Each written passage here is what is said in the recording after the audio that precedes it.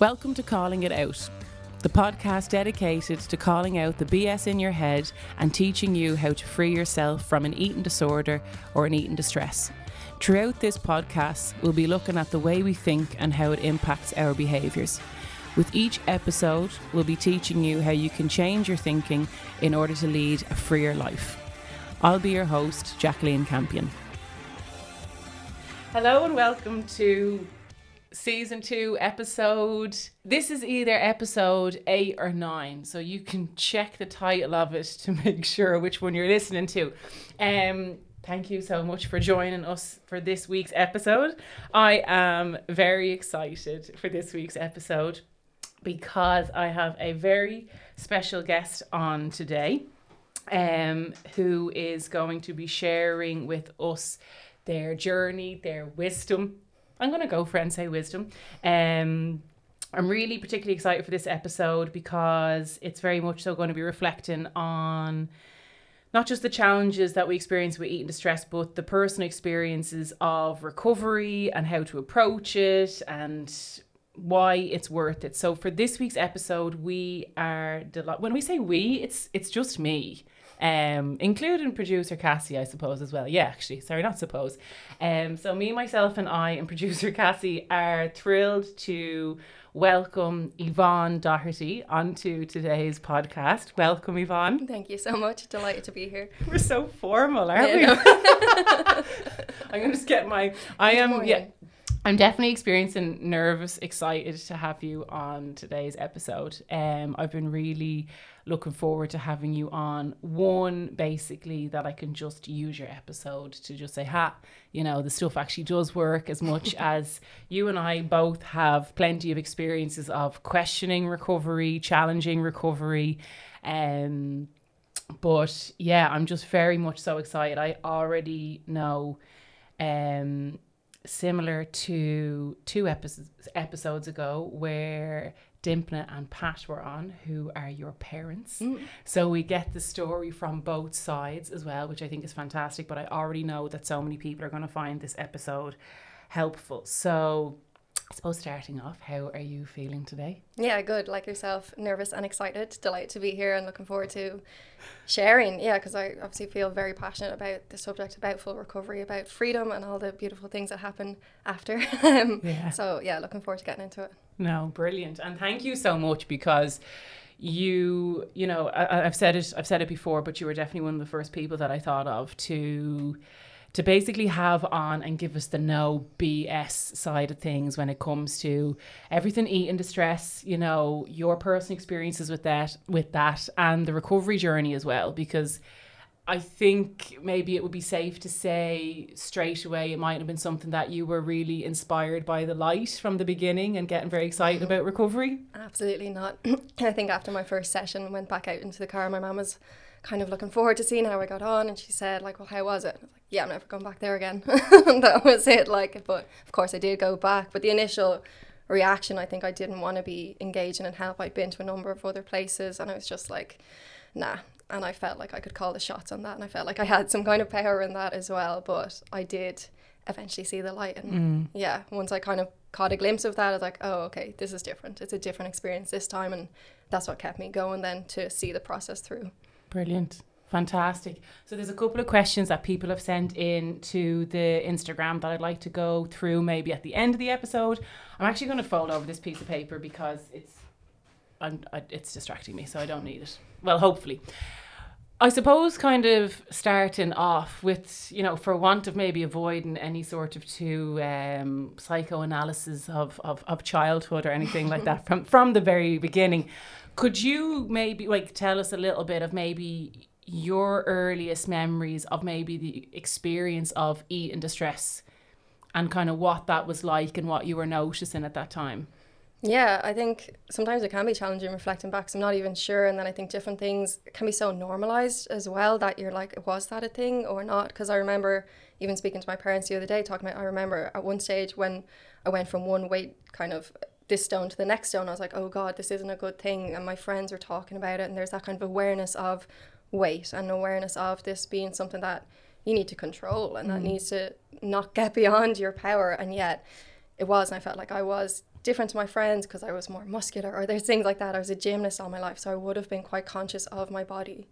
And then I think when I did stop training in gymnastics, that's when nearly it was highlighted, when I was like, partly I felt like my body had let me down because I had a back injury and I was really mad about it. And then another part was like, well, I'm not moving 6 days a week, I'm not doing this, and I need to kind of compensate for that or something, as if that was how things work, where there's this consistent calculation of everything that I was doing or not doing. And I became hyper aware of trying to put the focus on that, because I think as well at the time I didn't have a sense of myself outside of my sport or outside of this big thing that was very much an identity for me. So when I lost connection to that, I was like, well, what is there? Okay, there's this thing, maybe I can control and gain some kind of connection to that. Maybe that will help me feel valid and worthy. And obviously I wasn't thinking that at the time. That's with kind of looking back on it. But yeah, I think kind of from there and looking at different food groups or like that, there's always counting. There was always like a strong awareness of it. Discomfort in my clothes, discomfort in my body, and just kind of progressively got worse from there. I think that's really interesting. Even first of all, even what you're saying, that like only kind of on reflection, is there a sense of like that's what was happening, that there was maybe focus on like, or hyper focus on certain elements, whether that's the body or, you know, monitoring things, and even that sense of like it, because there's so many like behaviors that are so normalized, that it's a case of like, well, of course, as a sports person, I think that's so relevant for today as well, across the board in sports and athletics and everything like that. The identity that we have, and when you actually get injured. Yeah, can you tell me even a little bit more like about what was coming up for you when like that the back injury that you met? So you were a gymnast at the time, and so yeah, what was it like for you? What was coming up for you when that injury presented itself? Oh, it was devastating. Like it was, I trained 6 days a week, and I had done for years. Like I was in gymnastics for about 10 or 12 years at that stage.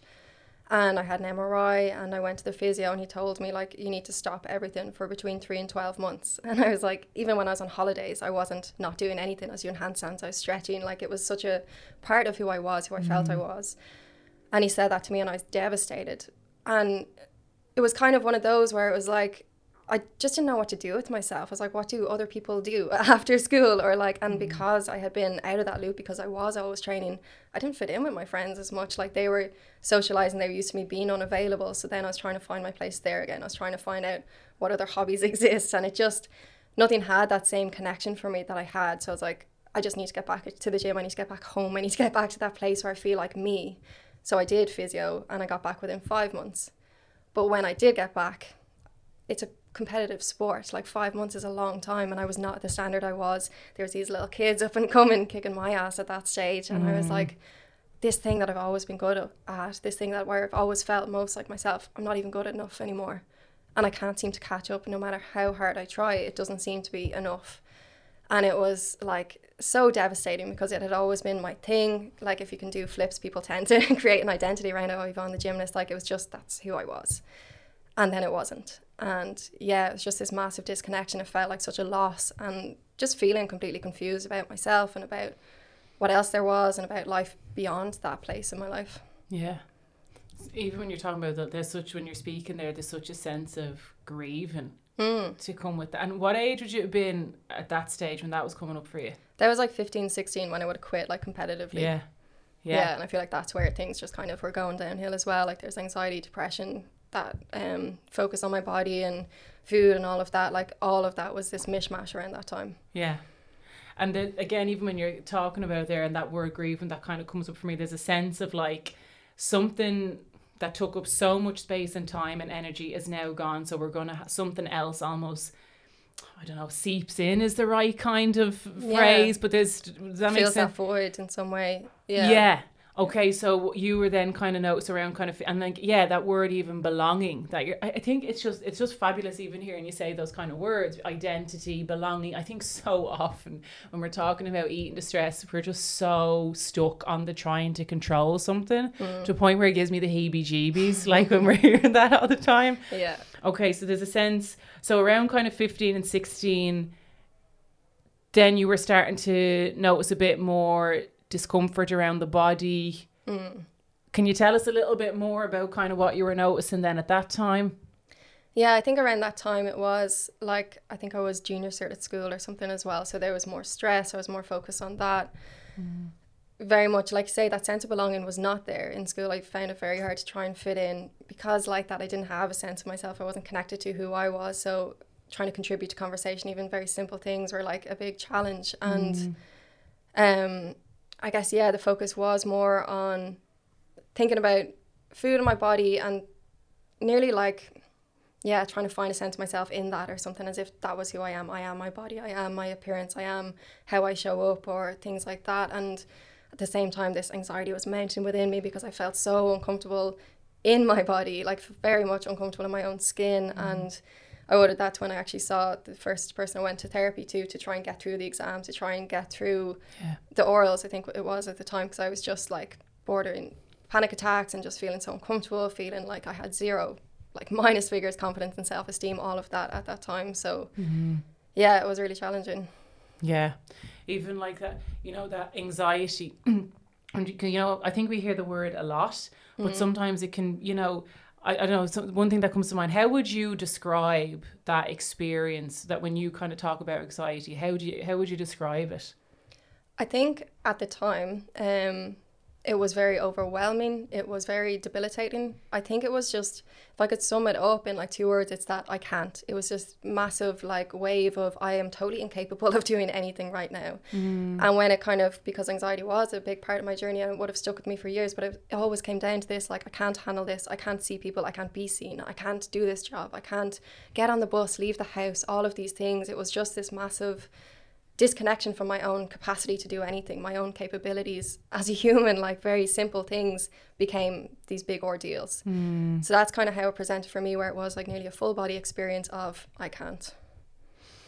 That's like, I'm almost getting kind of goose, but like even when you're saying the words can't, you can almost, even like for me, even I can almost feel like I'd probably maybe get it even around my chest or my throat when you're talking about like even the words, you know, like you said, how debilitating it is. And I think, and that's why it's really cool just to even hear your description of it, because I think the word anxiety, we just say things, we don't always get curious about like what that means for you know, what's kind of coming up for you. Yeah. You mentioned the word disconnection there, which is like, that's kind of blown me away there when you're talking about like you I think I'm paraphrasing there, but like a disconnection even from self, that there, it's just, you go, when there's disconnection, the automatic response is just, I can't. Yeah. Yeah, that is just, I think there's almost a sense of like, I mean, yeah, I'm all about kind of like what we can do about it, but just even taking a minute sometimes to just even allow ourselves to even acknowledge, like I can just even feel, even embodying it at the minute, acknowledging the level of distress that you can actually be experiencing underneath, that it was nothing to do with what you were just counting or monitoring or body image issues at the age of 15, 16. Yeah. No, yeah, it was so much deeper than that, which it nearly seems like, not that those things have nothing to do with it, but when you get down to the root, to the core, it was like I didn't see any worth, value or capability within myself to do just about anything. And that's what like stopped me from living so much, stopped me from feeling okay. And then I used those things, I used my body, food, whatever, to try and gain some semblance of this is going to help in some way, or like this way of coping, which did not work. It served its kind of purpose at the time, but yeah, it wasn't obviously sustainable or resourceful, and it didn't give me the feeling of I can, like learning about myself, getting to know myself like that, reconnecting to myself was what actually reinstated that belief and like reminded me of my capabilities, of my capacity to do, well, now what feels like just about anything, but at the time, getting dressed, going out the door, getting dressed, going to a session, like going for a job interview, those things, like bit by bit, you do reconnect when you realize that you are a human being with so much more than just this feeling. Because like that with the anxiety, it can feel like this is nearly part of my identity, this is who I am, I always experience it, but it's not true. Like it's not always, and it's not identity, and it's not who we are. Like, sorry, I'm going on a little bit about this one, but I think not at all. Just with that, I think it's so important to remember that it passes. Like the most important words for me with anxiety were this too shall pass, because it always did. And even when it was all consuming, when it was full blown panic attack, it was, and then it wasn't. Like it did end. So Yeah, I think it was like a very challenging experience. It did very much debilitate me at the time, but it did pass as well. Fabulous. And no, like definitely not going off on any tangent with that. That is just so like powerful and relevant. And I want to go into that a little bit more even, but I'm just curious of one thing you mentioned there. Okay, so you'd already kind of gone to a session just even maybe for a bit of kind of support around the exams at that time. Yeah. And so at that time, was there a sense like were you kind of recognizing that it was eating distress that you were experiencing? I'm laughing because I feel like I maybe already know the answer, but yeah, I'll just ask it for maybe. Yeah, I have a sense that maybe we weren't kind of seeing it as eating distress at the time, or what was your opinion of things? Yeah, I think it was interesting, and I think that kind of started this more confusion where I didn't feel like I had like what would be categorized as an eating disorder or eating distress. I didn't feel like I fit into that. I also didn't feel like I fit into being okay with that area of things. So I felt like even with that, I couldn't do it good enough. Like there was that sense of like, I don't even have this. I can't even really get labeled and treated for this because it's not bad enough or something. So yeah, no, it wasn't kind of recognized at the time. I did feel a bit off or a bit consumed by those kind of things, but I thought that was just, it wasn't a real problem, if that makes sense. Absolutely. Like totally. So there's a sense even there that like, yeah, I think that you can't even be sick enough. You know, you're neither here nor there. And I think that's such a reflection of, okay, obviously the diagnostics that we can sometimes be met with. Okay, so in your mind, there was a sense of like I noticed there's something maybe challenging going on, but like I'm definitely not going into any boxes of eating disorders or eating distress or anything like that. Yeah. And kind of at the time, it was like just to get through the exams. It was like, we're just going to this guy to like, did some anchoring and had some like techniques to deal with that anxiety to get through that part. And it was kind of like, it was somewhat short time and like looking for a result right now. We just need help with this thing. Okay. But then it continued to get worse and there was more work to be done, of course. So, okay. So you were so you'd done a couple of techniques. We weren't kind of acknowledging it at the time. So it went on. So there's a sense there that it continued to kind of, there was maybe a bit of a snowball, or when you say it went on, the distress was kind of building. Yeah, like that. It was that sense of lostness, for want of better words, but that sense of like, who am I? I don't know what I'm doing. I don't fit in. Like throughout school, that was present. I didn't really feel like a fit. I couldn't wait to leave the place and just get out. But then, like, I still hadn't really found a sense of myself. I still didn't really have confidence. So the anxiety was getting worse. The depression was getting worse. I didn't want to go into school. I was finding it very challenging to go in. And then behaviours started coming in to try and avoid it in a way. And just with the stress, like the leaving cert and everything else, like here you are, you've no idea who you are. So what do you want to do with the rest of your life? It was what it felt like. I was like, I don't know. Like, and it was very stressful at that time. And I just wanted, a lot of me just wanted to escape, just to try and get out of that situation. But yeah, it went very low around those kind of times, like 17, 18 was really challenging. And at that time, were you attending sessions? No. I can't remember when I first started. I went to someone else at around... Well, I would have gone to the mental health services at 18. Okay. I had a particularly low point on my 18th birthday. And then that kind of triggered, we need to get help with this. And I went somewhere then, yeah. Okay. So you'd gone publicly first? Yeah, this was the public services when I was 18. Okay. And were you were attending those sessions for how long would you have been? So they would have given me a different label and a 2-year waiting list to go and get help. Okay. So we ended up going privately from there to someone that was recommended. Okay. God knows by who. No, we went there for like, I think he had a kind of, it's going to be a 6-week thing and you're going to sort it out like this and that kind of approach, which did not work, because of course it didn't work. So that was kind of the beginning of seeing this kind of misunderstanding is what I feel like I'd call it now, this kind of disconnection from what was really going on in various different places. And again, I kept seeing it coming up where it's like, they're not seeing me, they don't understand me, like I've done their little questionnaires and their quizzes and everything else and I seem to get a different result every time. And again, like I don't know anything about myself, how am I supposed to answer these questions? Like it was really challenging to try to nearly be seen, but at the same time being like, I feel crazy saying these things, so I don't want to give you too much, but I want to be validated. Like I want someone to take me seriously. And again, I still wasn't fitting into these things. I wasn't fitting into those things. So like fitting in was something that wasn't only with other people, but now became about labels, about trying to find some sense of like real help. So yeah, I went to a number of different places. Then there was a place that was around eating distress. And God, like, it's bizarre looking at it now, to be quite honest. Like, at the time, you're thinking, well, these are professionals. They know what they're doing. They study this area. But I think study is probably the key word there. I feel like they've read books about it. And not to disrespect, I'm sure they're doing the best they can with the resources they have. But for me, that was not landing, not helping. And it was stuff around like keeping food diaries, or like weight was still involved. And like I remember even at that time feeling like I know nothing, when like I think he was a doctor, but he made a comment about weight after weighing me, and I felt it in myself, like, you should not be saying that, like oh my God. But that was the help that was there like at the time, and I went there for quite a while. Things didn't really improve, and it was kind of like, if we increase the dosage of this, then that will help with that. That was kind of the attitude. It was like managing the symptoms is what it felt like, rather than actually getting to any kind of root or any kind of, you know, it's like cutting away at the branches when the trunk is still like really strong, and it made no sense to me. Yeah. So yeah, that one didn't last either. Yeah.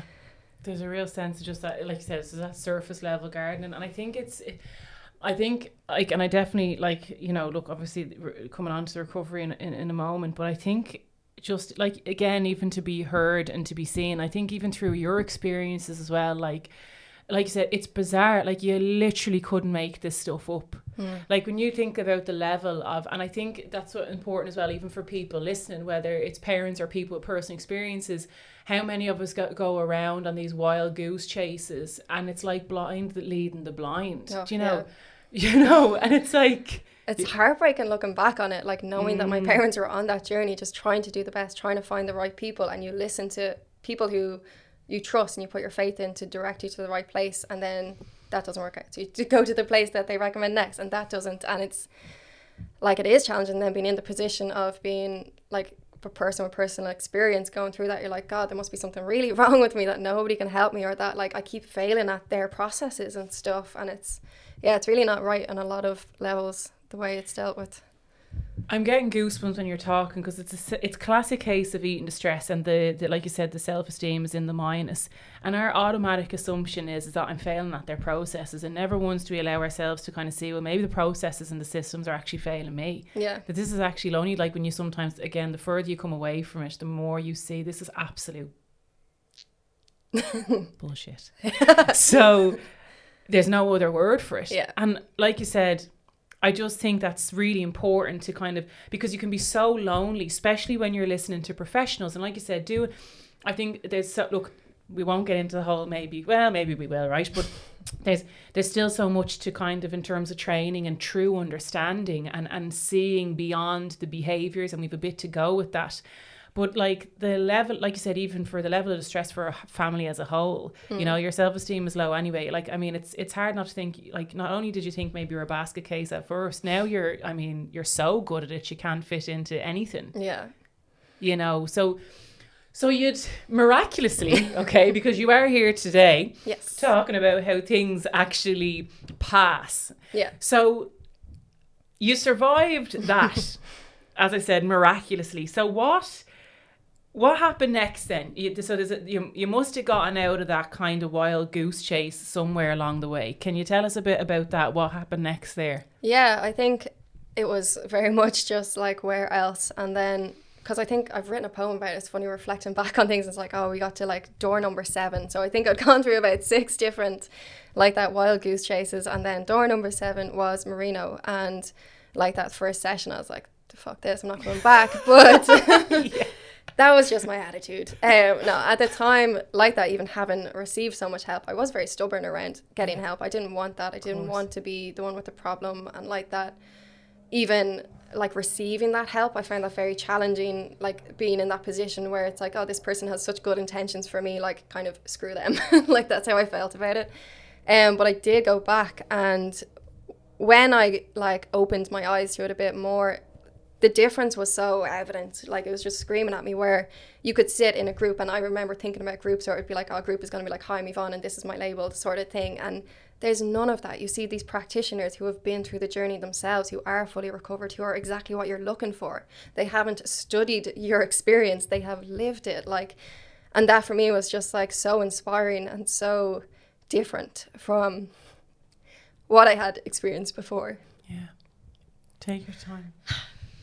Yeah, it makes all the difference, because like that, I hadn't felt seen, I hadn't felt heard, I hadn't felt understood. And then I came to this place where not only could they call me on my bullshit like nobody else can, but they can understand saying the same bullshit themselves. Like, there was just this next level of understanding. And as well as that, like that in group sessions, it wasn't like, this is me and this is my problem. It's like, hi, we're all here to learn about life because we would like to live it.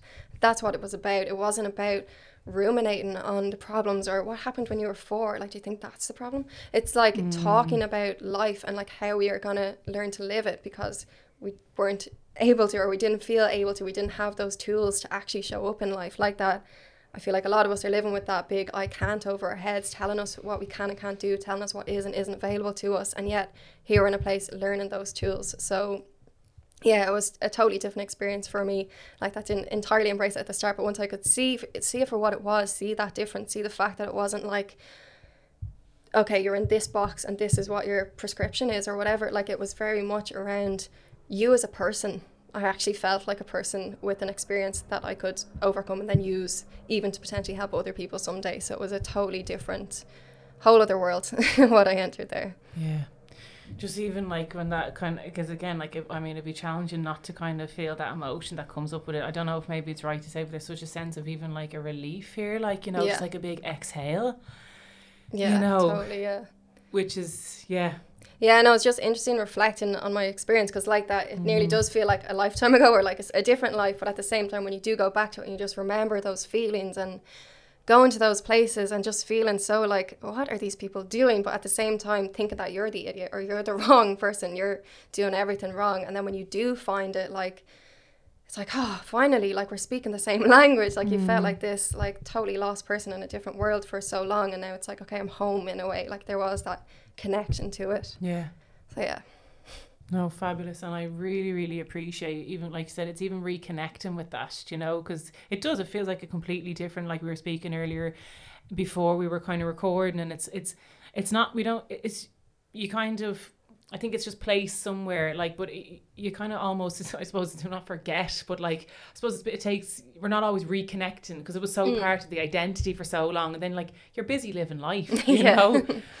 What did you make of the idea of full recovery when you first heard about it? That's a good question. I'm trying to reflect on what did I think, because I feel like when I think about it now, it's like, oh, that was really motivating and inspiring, but I wonder, was it? Like, was that fully what it was? I think probably from the experience I'd had, I think I was a bit nearly curious and like, that sounds nice, but also I'm not sure if I could have that though, or because I had felt for a long time that I didn't add up to certain things, or I wasn't what I was meant to be in this category of this mental health issue or whatever. It nearly felt like, well, yeah, that could be amazing, but I don't know if I'd get there, because I don't know if they really get like that my problem is different or whatever. There was that like little bit of, oh, I'm, you know, a bit different. A little bit. Yeah, just a little bit. Yeah, the special snowflake syndrome is it's a powerful thing. It's even when you're talking there's a real sense of like, part of me likes this, but then part of me is like, I do like that as well, the honesty about like, I don't know if they realise like how, you know, let's say layered with the dysfunctions I am, for want of other words. So there's a sense that maybe at the beginning it maybe motivation from inspiration straight away. Yeah. I think there was definitely a part of it though that was there. But I think I was fighting it, to be honest, if I'm thinking about it, because I think that's what did resonate with me with you there. It was like, these people are fully recovered. It is a possible thing, and it was said to me like, whatever, like, keep coming this amount of time, that's what you're working towards. But yeah, there was just that little fight. It's like, no, not for me though. Yeah.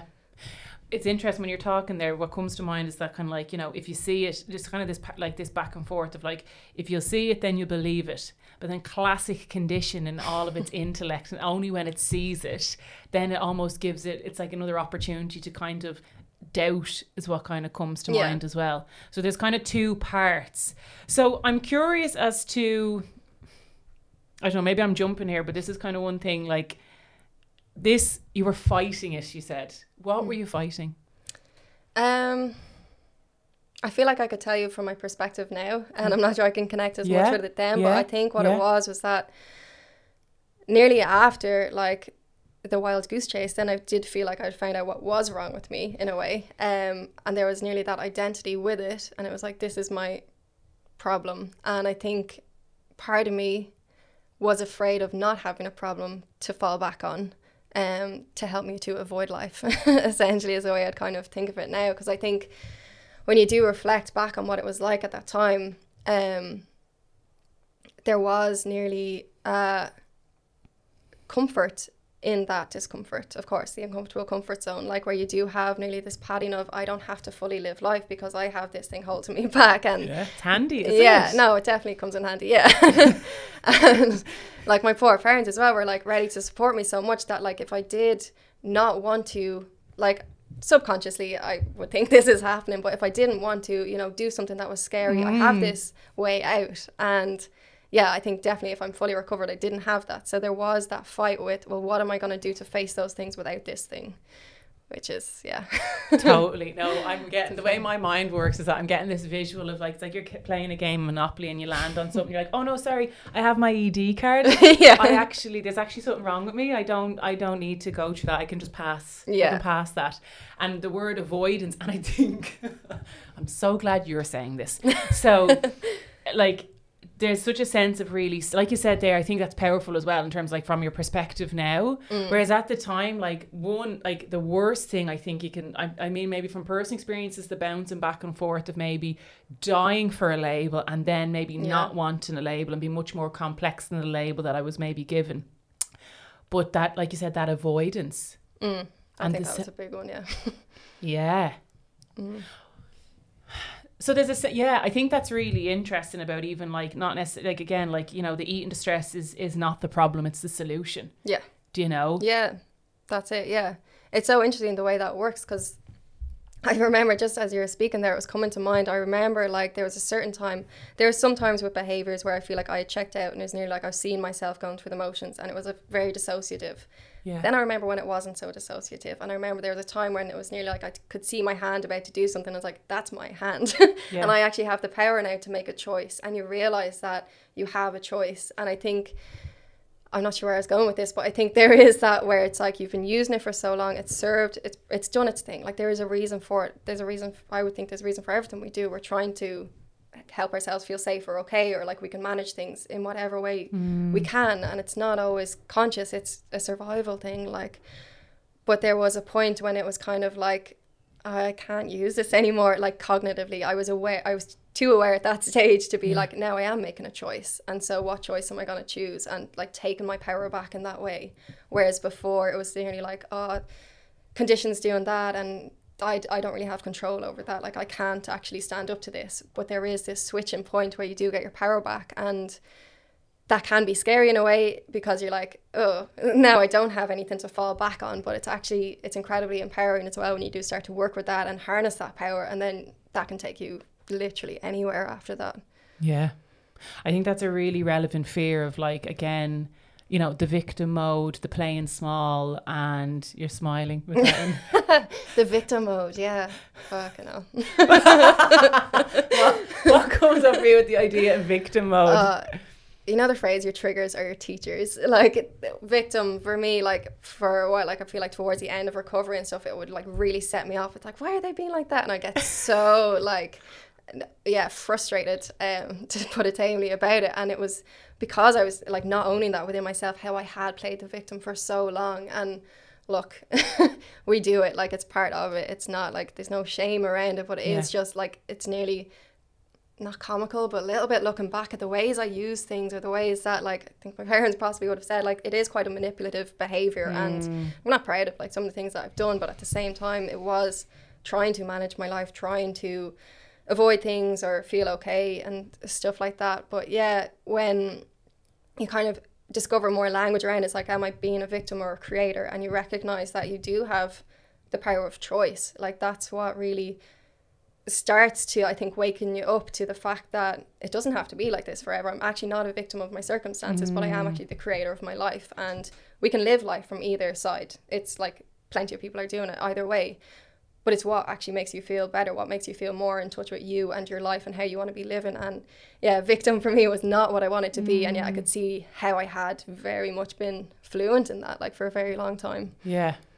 It's almost an unconscious, like, you know, like you said, it's just fluent. You don't even realise you're speaking it.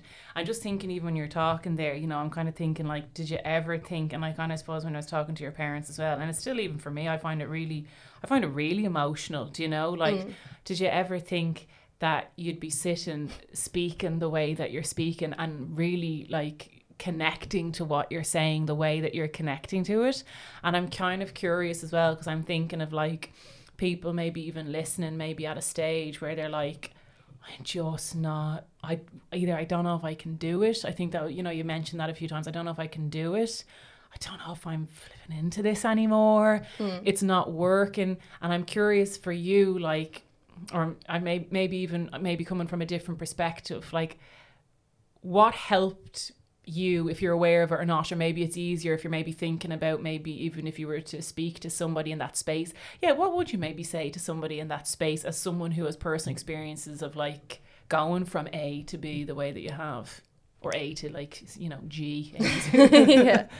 That is a very good question. I think thinking about it, like, what did motivate me, I suppose, or what kind of that pull was towards doing things differently, towards becoming the creator and away from the victim.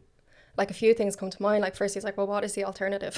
Like, am I not fed up with this? Do I not, like, even if you can't connect to it, because I know I definitely couldn't on some days, or there was those points where it's like, this is never going to end. Like, Jesus Christ, I've just done something that I would have done ages ago. Why am I doing that? Like, there is those really frustrating moments. But like that, when I did go to Marino, there was that difference that made the difference. That was, these people have done it. So just with that in my mind, like, even if it was this tiny little inkling that someday I could also be in that position, that someday I could actually overcome this and use this experience, because I did really resonate with the idea of be the change you wish to see. Everything happens for a reason. I know not everyone resonates with that one, but I felt like there's got to be something, like, why would this have happened if I couldn't just use it, like, use that shit as fertilizer to grow from? Like, there was a reason that I feel like I had that experience. And I think when you can see what's possible, even just like listening to things like this, or just becoming aware of people who have had a challenge and who have overcome it, like, that's not because they're any different. It's just because they've chosen it and they've made that happen. And I think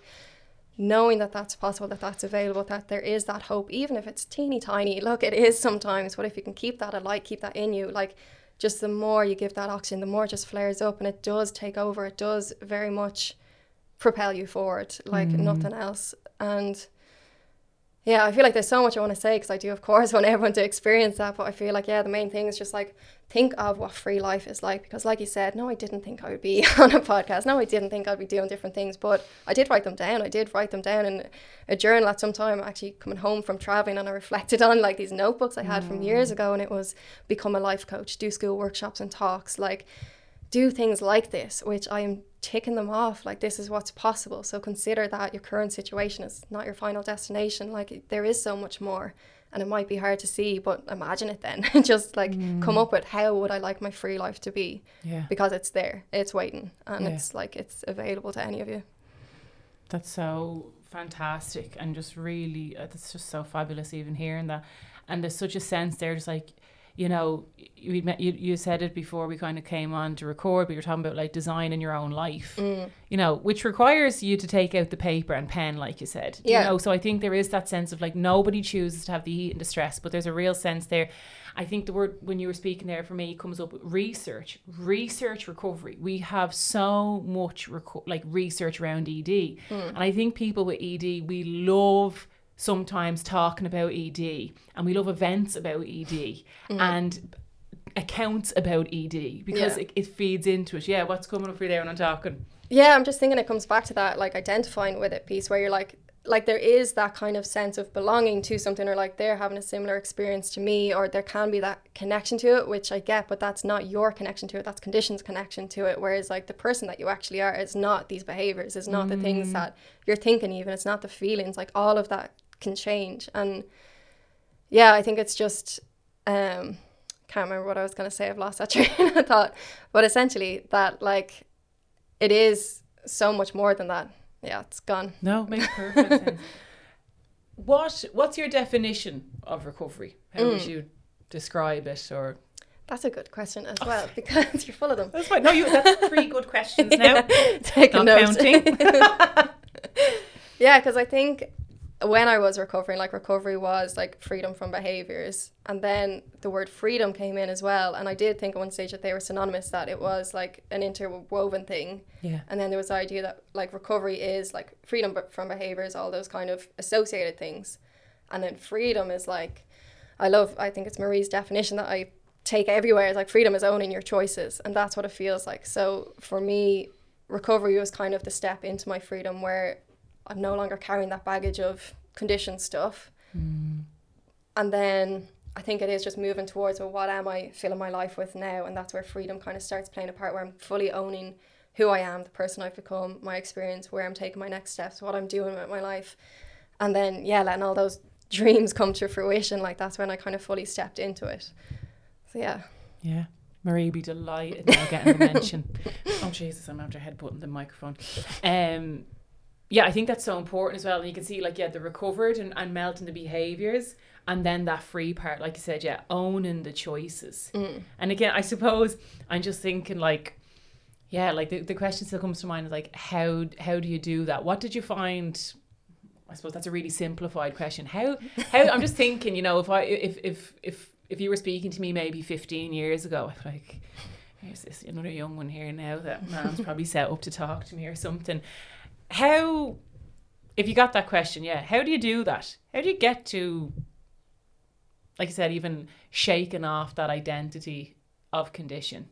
I think as you create your true identity, you become your true identity. Like, firstly, when you say how do you do that, first thing is like get help from someone who knows what they're doing. Like, be on that journey and commit to it as a process, because you didn't get it overnight. So you need to be committed to the fact that it is a journey. But it's so interesting, because I think initially when I started that journey, I was like, because I had been given the 6-week fixes, or that this is how it ends, or whatever, like all these stories from other people, when it was kind of like a more long-term commitment, I was like, oh, I don't know about that. But actually thoroughly enjoying it throughout as well, where it became like this like beautiful journey into myself, home to myself is what it felt like, where I was just like, you get rid of the conditioned identity by it no longer having a function in your life. So how you do it is to get other things that fulfill that. So for me, that was connecting to myself. It was getting to know myself. Like, I remember that annoying question of who are you, and I wanted to The worst. tell them where to go. But honestly, what a beautiful question, because I wholeheartedly believe now, I think it's a Carl Jung quote, but like, the privilege of a lifetime is to become who you are. Is that not what we're all here for? Is to be ourselves, as cliche as that might sound. And yeah, I didn't like hearing that at the time. So like, how can I be myself? I don't know myself. Screw you. Yeah. But that's why you're on the journey, to get to figure that out, to discover that and to uncover that person, and to be relating to yourself in a different way, and relating to your mind in a different way, and just cultivating this like unconditional friendliness towards yourself, where you become who you want to be, where your life becomes how you want it to be. Because condition, yeah, it does its thing, but it keeps it very small. It keeps you very restricted. It keeps you very much in this like, this is your box, don't you dare step out of it. Like, that's not what we're here for. Like, I'm just going to go and say that bold statement. It is not. Because there's so much more to life. There's so much more possibility. There's so much more available that you probably can't even like conceptualize. But there's just like so much beyond it, where when you start tapping into those things bit by bit by bit, tapping into your own potential, tapping into what's in life, what you're passionate about, what you care about, what matters to you, it's like conditions full on redundant at that point. It has nothing left to give you. Yeah, I think that's, you just wouldn't be bothered, would you? No. Like, I think that's one thing when people talk about, like, you know, relapses, or, you know, this kind of stuff. Yeah.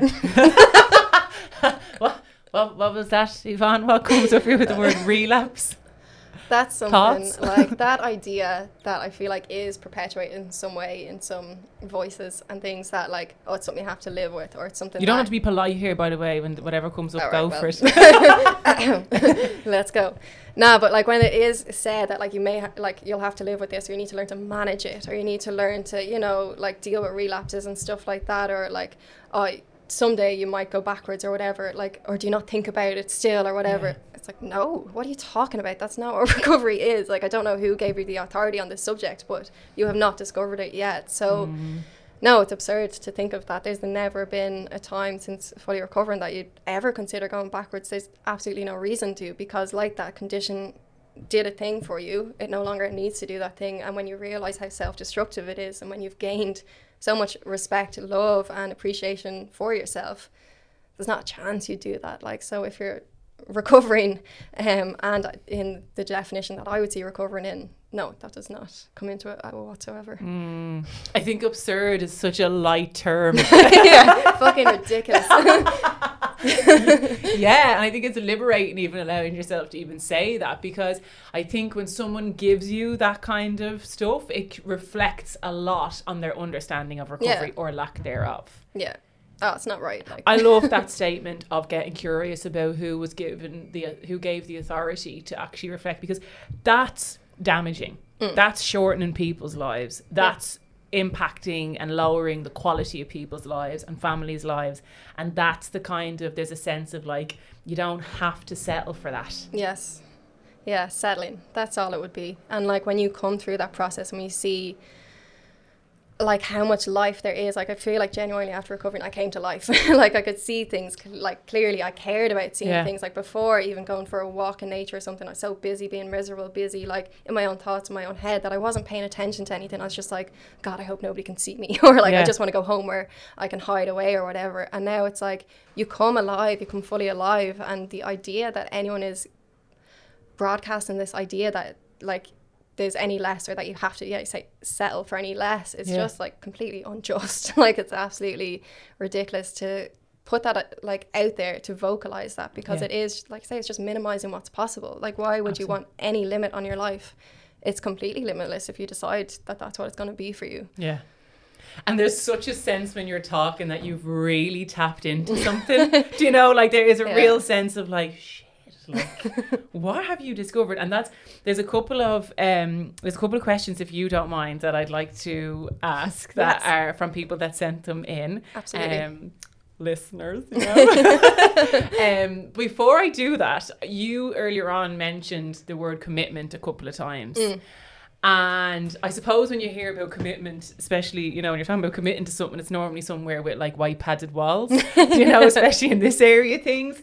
And that commitment, you know, I often talk about recovery, that it's nothing to do with competency, because I think sometimes you love that with ED as well, being like, I just can't, you know, like you said earlier on, and it's nothing to do with competency, but I would talk about commitment and consistency. Yes. Commitment, just for a second, if like, because I know it's that, I think that's one thing is really damaging, because there are these messages of, you know, the 6 weeks or a few sessions. How, I think, I'm kind of maybe talking a little bit, but there is, I think what I see at the moment is that there's almost like a resistance to commitment, but you then matched it straight away with a sense of like, there's so much to enjoy. Yeah. So let's say if there was somebody that you were noticing was not committing to the recovery, and they were like, no, I just find it so challenging to commit to it. What would be your kind of, do I want to say advice, reflection on that? Or what would you say if there was no consequence and no one told you where to go? A few things come into mind. I think if I'm putting myself back in those shoes, I was very impatient, was a bit allergic to the word committing, because I think though it's fear-based. It's like, I'm afraid that I will fail, or that if I have to commit to this, what if it's not worth the time? What if it doesn't happen? What if I don't actually make it? And then I've let everyone down, or all of that.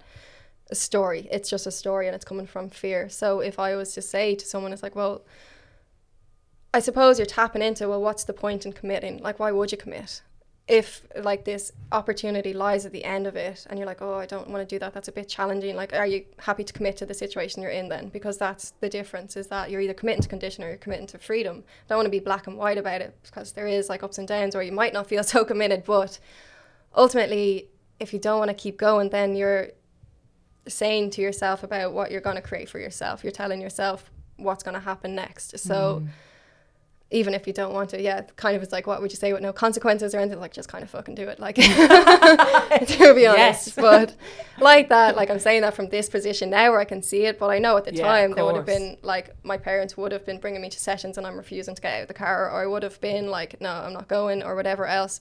So I think either having that support or being that support for yourself is key to keep reminding yourself of what's the point in this journey. And like the time is going to pass anyway, so you might as well be doing something worthwhile with it. You might as well be doing something that could get you to where you want to be, because if not, what are you doing? What are you choosing for yourself?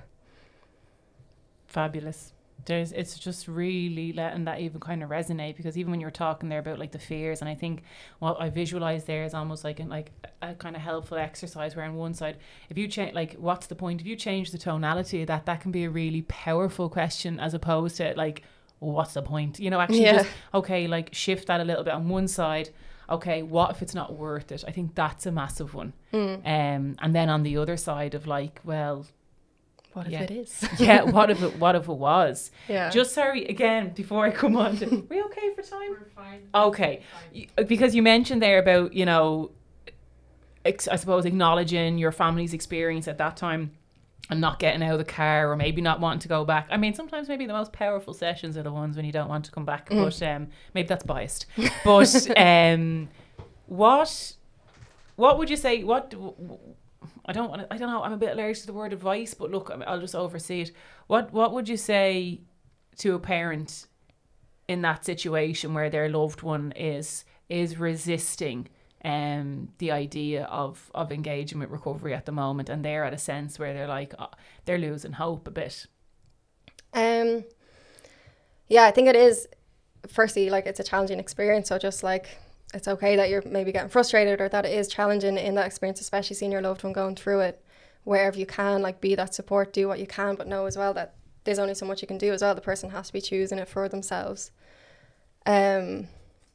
I think just recognizing that they're just afraid. I think it does just come down to being afraid. Like, that resistance, like in so many areas, is just fear-based. And it's like, what would you say to a scared child, or like, how would you try and support someone who's scared? And it's not about trying to fight with that, because what you resist persists. So it's like, how can we, see this for what it is? And it's like, look, I know it's scary, but just go in, just try it, just see what happens. Or if you don't enjoy it, like, that's okay. Like, it's an hour of your time or whatever as well at the same time. So I think just doing what you can with what you have, encouragement, support, that's what, like, I do feel very lucky that my parents were very much there, but I know it was challenging on their end as well. I know, like, when you see that, and when I could definitely kick up some fusses, like, and no two ways about it, but at the end of the day, being like, well, we're here to do this, so why not just do this? Like, we've said, like, maybe at certain times, like, you forget that you started going there for a reason, so just come back to, well, what is the reason for being here? What could I get out of this? If it wasn't the worst thing in the world, what could it be? Like, just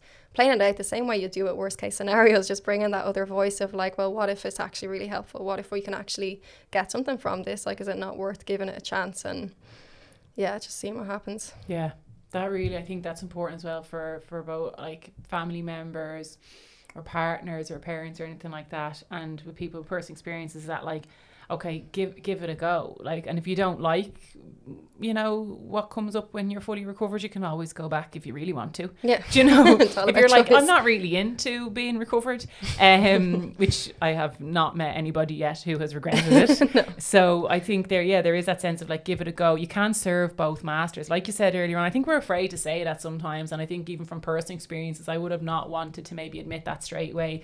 And it was too hard, and I can't, and you don't understand. But I think sometimes it is a case of black and white. Okay, yes, there's distress happening. Yes, there's challenges.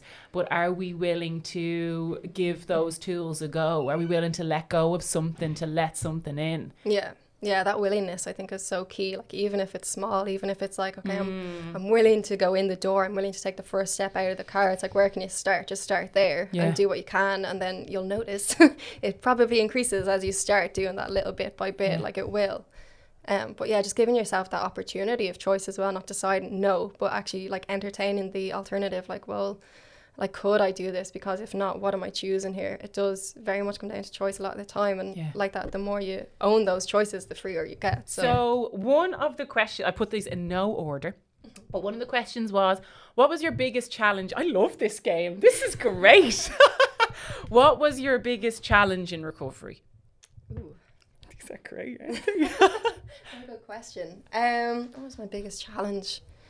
I think, yes, sticking with it maybe was challenging, because when you do go to those lower moments, or when different things come in, or you notice different things, I think it can be challenging to believe in it fully. Like you said, with heat and distress, it's such a lonely condition for lots of different reasons. But if you're experiencing that, that's not unusual. No, that's fabulous. Okay. Lovely. I don't even know what I was going to do. Tick. Here's a question that I won't take personally. How do you trust in professionals and loved ones? So how do you trust, or so this kind of has a sense that there's somebody who's maybe finding it challenging to trust the people that are on their team at the minute. Yeah, and I totally hear you, because like that I had been to several professionals that I would not have trusted or thought they knew what they were talking about and stuff, and many of them maybe didn't. So I think definitely, I suppose, with Marina, what was different in trusting was that I knew they had done the journey, and I kind of got that sense of authenticity, and it resonated with me. There's something that will resonate within you, I think, and maybe sometimes it can be hard to hear that intuition when you're disconnected from it for quite some time, but I think you kind of know, and you kind of know that what is the mistrust telling you? Like, is it telling you that they're here to screw you over, or they're trying to mess with you, or what is it about? Because if you actually look at the people around you, if they are loved ones, if they're trying to support you, I think they're kind of worthy of trust, because like that we can feel like, I think reflecting on it a bit, I feel like, yeah, sometimes you do feel like they're trying to get at you, or they are like trying to get you to do things you don't want to do, or things like that. And there can be that kind of nearly sense of like, F off, leave me alone, like just get out of my face. But at the same time, I think I always knew that they wanted the best for me. And I think I always knew, even if I was fighting it or resisting it, that like, there's a reason they're bringing me to this place. There's a reason they're supporting me. There's a reason we're doing these things. It's not just for the crack. It's not just because they're trying to like make a fool of me or anything. It's all towards something bigger. And when I can see that person's journey, and I can see that they have already been where I am, I can see even like that they can see through what I'm saying or things like that. Like there will be times you might be challenging, you're like, oh, I don't want to deal with you. It's still not mistrust though. It's like, I know that you're doing the best for me, or I know that you are trying to bring out the best in me. So I hope that answers it. But essentially just thinking of like, what is the intention behind it? Like, would you trust them with other things? Is it challenging to trust them because you're afraid of what they might be? Nearly, it might feel like they're trying to take something away from you, or they're trying to do something with your experience. And then what is that story of mistrust telling you? Absolutely. And I think there's, when you're talking there as well, you know, how I often describe ED and the conditioning is that like, it's like an abusive partner in your head, and what normally happens is that like what the condition is actually doing to you, it will project onto the people who are on your team, and and I'm sure maybe we could both agree with that the people closest to us, they get the sharpest edge of the knife. You know, we often are street angels and house devils. Oh yeah. You know, please everybody like me, but you will get everything. Absolutely. No, that complete. Are you okay if we keep asking? Yes. Okay. But we also still being me. Royal. Oh, this is cool. Okay, so one question was also, is it truly possible to be fully free from ED? Absolutely. Fantastic. So what does, and I'm not planting any of these, by the way, as a disclaimer. I'll have to put one of those little sentences. Nobody was paid for any of their contributions. Well, coffee might count. What does freedom feel like? Oof. That's such a beautiful question. Yeah, I feel like I got goosebumps there thinking about it. It's just like aliveness, connection, liberation, which I know is the same as freedom, but I want to just use that word in there. It just feels like a deep breath, or like just being fully in your life. It feels like, as well as that though, it's like, it feels like power, and it feels like opportunity, and it feels like choice and possibility and adventure, and God, just all the good words. And it's hard to even speak it into words, because it's like, as well as it being such a full feeling, it's nearly like it's just become like a normal feeling as well. Like, this is just where I'm living from now. So it's nearly like, well, it just feels like being me. It feels like living my life. It feels like doing what I feel like I'm here to do. So it feels like purpose and passion and connection as well. Yeah. So yeah, that's a little dictionary of freedom for you. No, I think I'll just like record that little snippet and just have it as a little meditation, just you know, going play around, it over you and know, over. yeah, because, and even when you put your hand on your heart there, there's just that sense of like connecting to yourself, and of course, like, and I'm going to make maybe an educated assumption that like you can maybe relate to the idea that like, of course, when you're deep in condition, that kind of stuff it seems so unattainable or far away, and that's okay. I often just say it's like, you know, but what if it was actually much more possible and much closer than you actually thought? Yeah. Because like you said, it's possible for anybody. There's no competency levels here. It's just about the commitment and consistency. Yeah, 100%. Yeah. And it's so interesting you're saying about it seeming far away, because it does at times. You're like, God, like, wouldn't that be nice someday? And then now it's like reflecting back where condition seems so far away, where the idea of living in that world is like totally foreign. Yeah. So it's just like, yeah, you're always moving towards it as long as you're in the recovery process. Like you're breaking those ties with that old way and you're moving towards this new way. You're moving towards these words being your new way of being, your whole, it just becomes who you are, how you live, what your life is about. So Fabulous. Thank you. I think that was such a, like I said, beautiful question. What have we got here? What was the most helpful thing / person / activity to assist you in your recovery? Ooh. Definitely Jacqueline. I was definitely paid for that one. No. Can't. No, it was the team, like we're the people. So like my parents supported me, and then at Marino, the groups were very helpful. I don't know if I can just identify one thing or anything, but definitely the people I had supporting me, the sessions I went to, the groups that I attended, activity, and maybe group as an activity, care work as an activity, like doing those things. But I think as well, actually now I'm thinking about it, was probably thinking of free life, like thinking about what was possible, because I think I said it earlier, like I came back on, like it was interesting coming back after traveling for 3 years, and I was like back to my home, and just the different notebooks and reflections from that period of time was nearly like they're frozen in time. I was coming back from this great adventure back to this or something. But the things that were in there, like there was some interesting entries, and there was also so much like stepping into who I wanted to be, thinking about what it's going to be like, writing down those dreams, connecting to like life beyond this. And I think that's what the process gives you the opportunity to start exploring, because when you're in it, it can feel like this is the only thing in the world, this is life, and I just need to try and get through this. But man, it's not even getting through this, it's like breaking through it and like unleashing yourself into everything that's beyond it. It's so much more. So I think the people who are on your team doing the things that they say to do, essentially, like I couldn't probably pick just one, but I know there's a number of different things that like were maybe suggested or encouraged, and I would definitely highly value them. And as well, just connecting to what is freedom, what do I want, like what could there be, even if it seems intangible, if it seems like, oh, who knows how that's going to happen. Don't think about the how, just think about like what you want, and start connecting to that, because it's there. It's waiting for you. I love that sentence, that connecting to life beyond ED. Like this that's really, really powerful. And like you said, it's a group of things. It's not just going to be one thing. You know, and I think as well the groups, because that's something that people have so many fears around, because unfortunately maybe even from past experiences, there's no like, hi, my name is and I'm in whatever, you know. It's like they're just classes to come along and to learn how to make life easier, you know, which is fantastic. Fabulous. What else have we got here? Oh, so last but not least, I loved this question. Something you got from recovery that you didn't expect or saw coming. Ooh, I know, what a right? great question. I was like, that is so like fabulous. Yeah, it's interesting, because when you think of what did I get from recovery, and it feels like just life. It's like the first thing that comes to mind. But I feel like, I guess I would have probably seen that coming. I suppose like a whole new perspective. And I think the tools you get in recovery are not just for recovery. Like it is, like you said, you're going to classes, when you're going to group, it is about life learning, and you are a student of life. Like I love that ethos around Marino, where you're learning all the time, and I love learning. So I think what I got was just this, like, I don't know if it was like a thirst or a hunger for like, what else is there, when you realize like you can overcome this thing that seems like the most challenging thing in the world, when you realize your own, I guess, one thing I didn't expect was my own inner power, like feeling so empowered, feeling that like, what else can I do? Like when you overcome that, and when like that, even reflecting on it, those times when it was like, oh no, that's not going to happen for me, or like, oh, it's all well and good for them to say that they're there, like they don't get what I'm going through, like they don't understand me.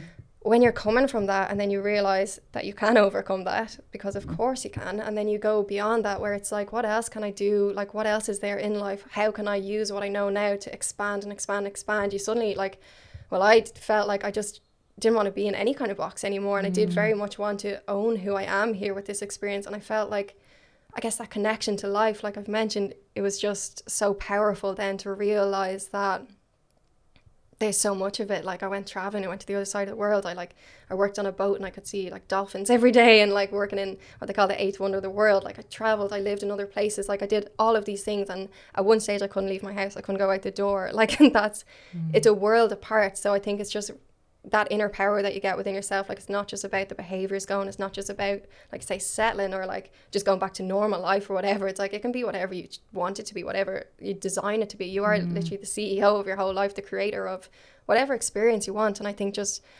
seeing that in yourself and really like connecting to it, because that's been there the whole time, that power you have within you, that potential, it's all just sitting within you. And when you start kind of like digging into it, removing all those layers of conditioned bullshit and stories and fears and all of that stuff that's been weighing on top of it, you just feel like, well, I just feel like it's unlimited. Like, what else do I want to do? What else am I here for? Like, what else is life offering me? And then just going for that. It's all, it just feels like everything's available then.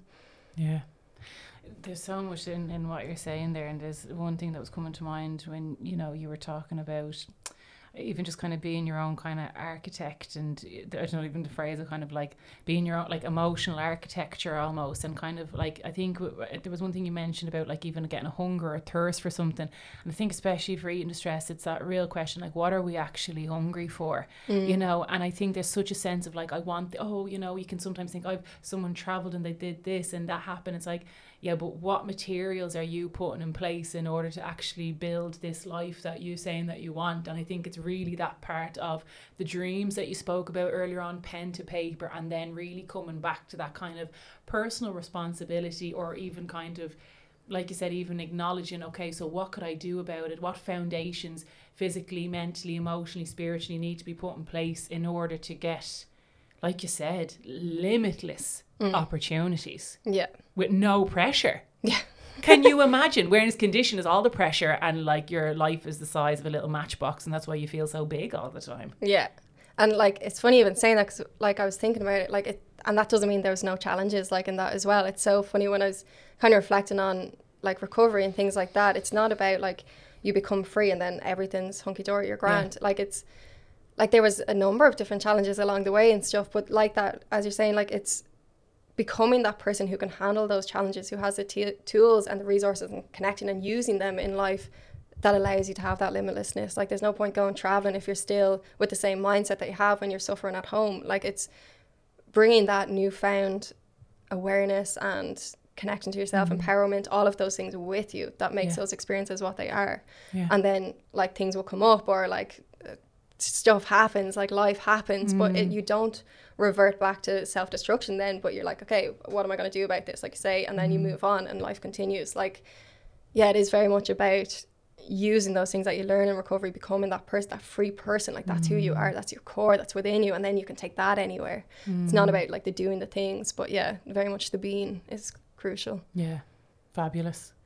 Absolutely fabulous. And as we kind of mentioned earlier on, like today we're only going to be scratching the surface of things, which is hard to believe that it's like it's only scratching on the surface. But you know, so you have a couple of your own projects at the moment.